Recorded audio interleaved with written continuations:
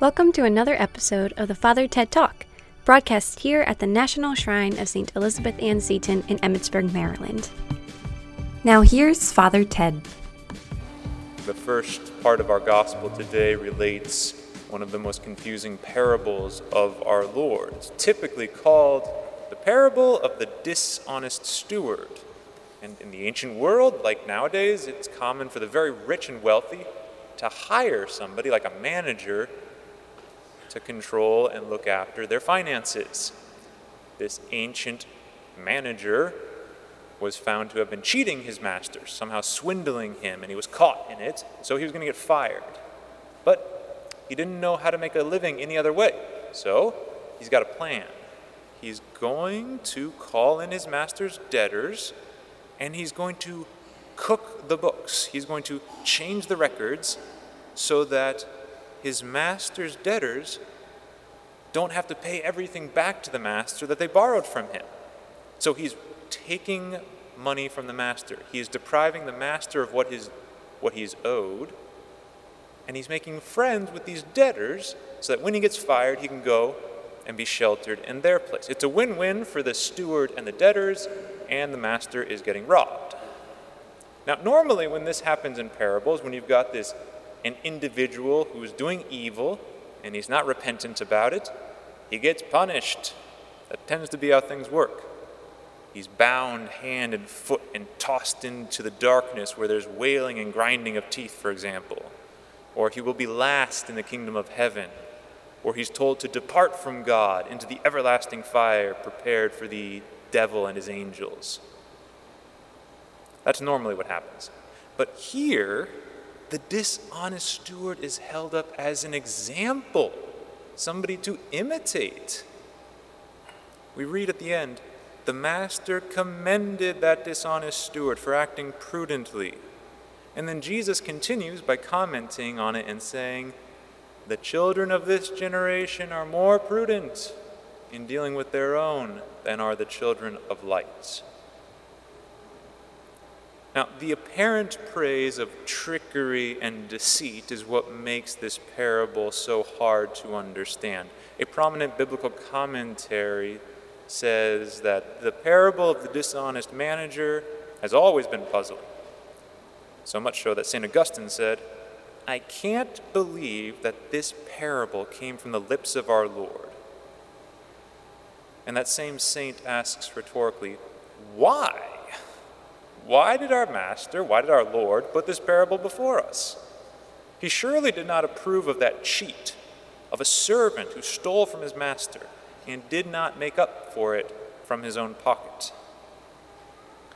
So it's obviously impossible that our Lord is telling us to violate the commandments and rob from our neighbor. So what's the point of the parable? In a word, Jesus is telling us to have the same foresight as that dishonest manager. The master's approval bears on the prudence of the manager, who realized how best to use whatever he had at his disposal to provide for future security. And that's why the dishonest manager is a model for us. Not because of his dishonesty, but because of his foresight. He saw a life and death situation coming. A crisis was imminent. And so he took steps to avert it. He took steps so that he would not be swept away, if you will. And that's what we are faced with as well. The day of our death, of course, is going to be the ultimate crisis. It's the day we're called to render an account. And so the Lord is telling us, have some foresight. Look forward to that moment and plan for it. Prepare for it. Don't be caught unaware. And the same conclusion is reached by St. Augustine. He said, the steward is not recommended because he cheated, but because he exercised foresight for the future. And he goes on, when even a cheat is praised for ingenuity, Christians who make no provision should blush. He was insuring himself for a life that would end. Would you not insure yourself for eternal life?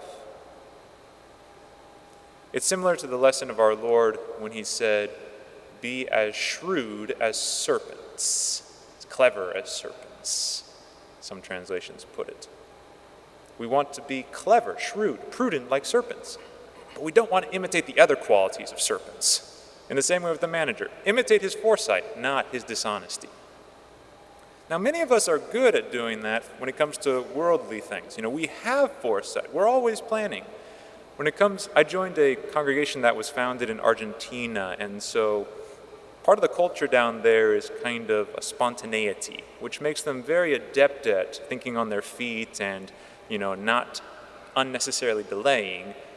But it also isn't one which puts a lot of emphasis upon planning. But in our culture, there is a much more emphasis on that. Businesses have years or 3 or 5 year plans set out. And in our personal lives, we've probably done this. If we own a business, we're always trying to think how to get ahead, how to make, more profits. If we see something's not working, we cut it out of the business. Or if we're a student and we want to get into a good college, we have some foresight. We make sure we do good on our grades. We make sure we participate in extracurricular activities. We study for the SATs. We have foresight. Athletes who want to one day compete professionally or at the Olympic level even, there's a lot of planning, a lot of foresight, a lot of emphasis goes into getting ready for that occasion. And that's what we want to do when it comes to our holiness. We ought to be even devious in devising our salvation. Like St. Josemaria Escrivá said, what zeal people put into earthly affairs, dreaming of honor, striving for riches, bent on sensuality. Men and women, rich and poor, old and middle-aged and young and even children, all of them alike. When you and I put the same zeal into the affairs of our souls, we have a living and working faith. That's what makes the saints.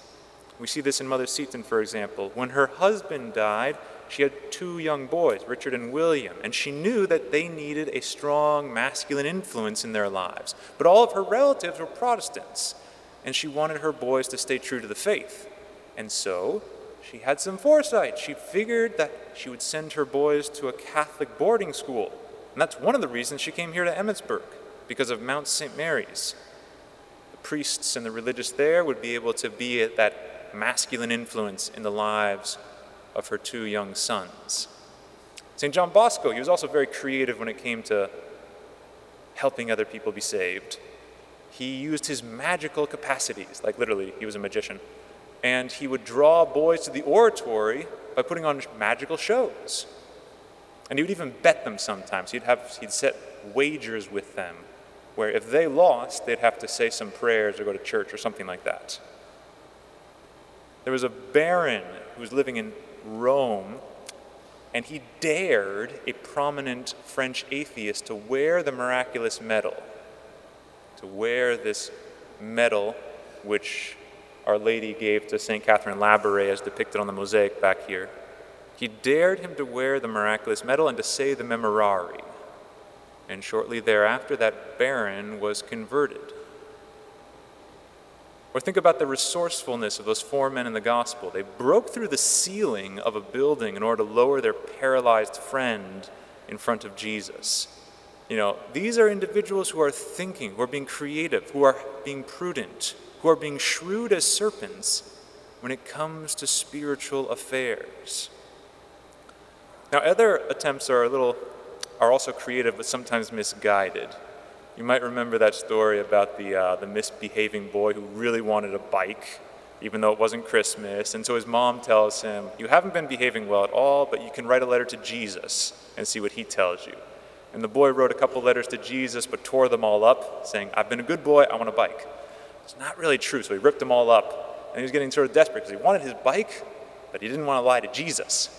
So he goes out of his house and he wanders about. He comes to a church. He's in there for a while, not sure what to do. And then on his way out, he grabs that statue of Mary. And then he writes another letter to Jesus. If you ever want to see your mother again. It's creative, but we might not want to think in those terms. And I don't think anybody will make off with Mary here. She's a little larger.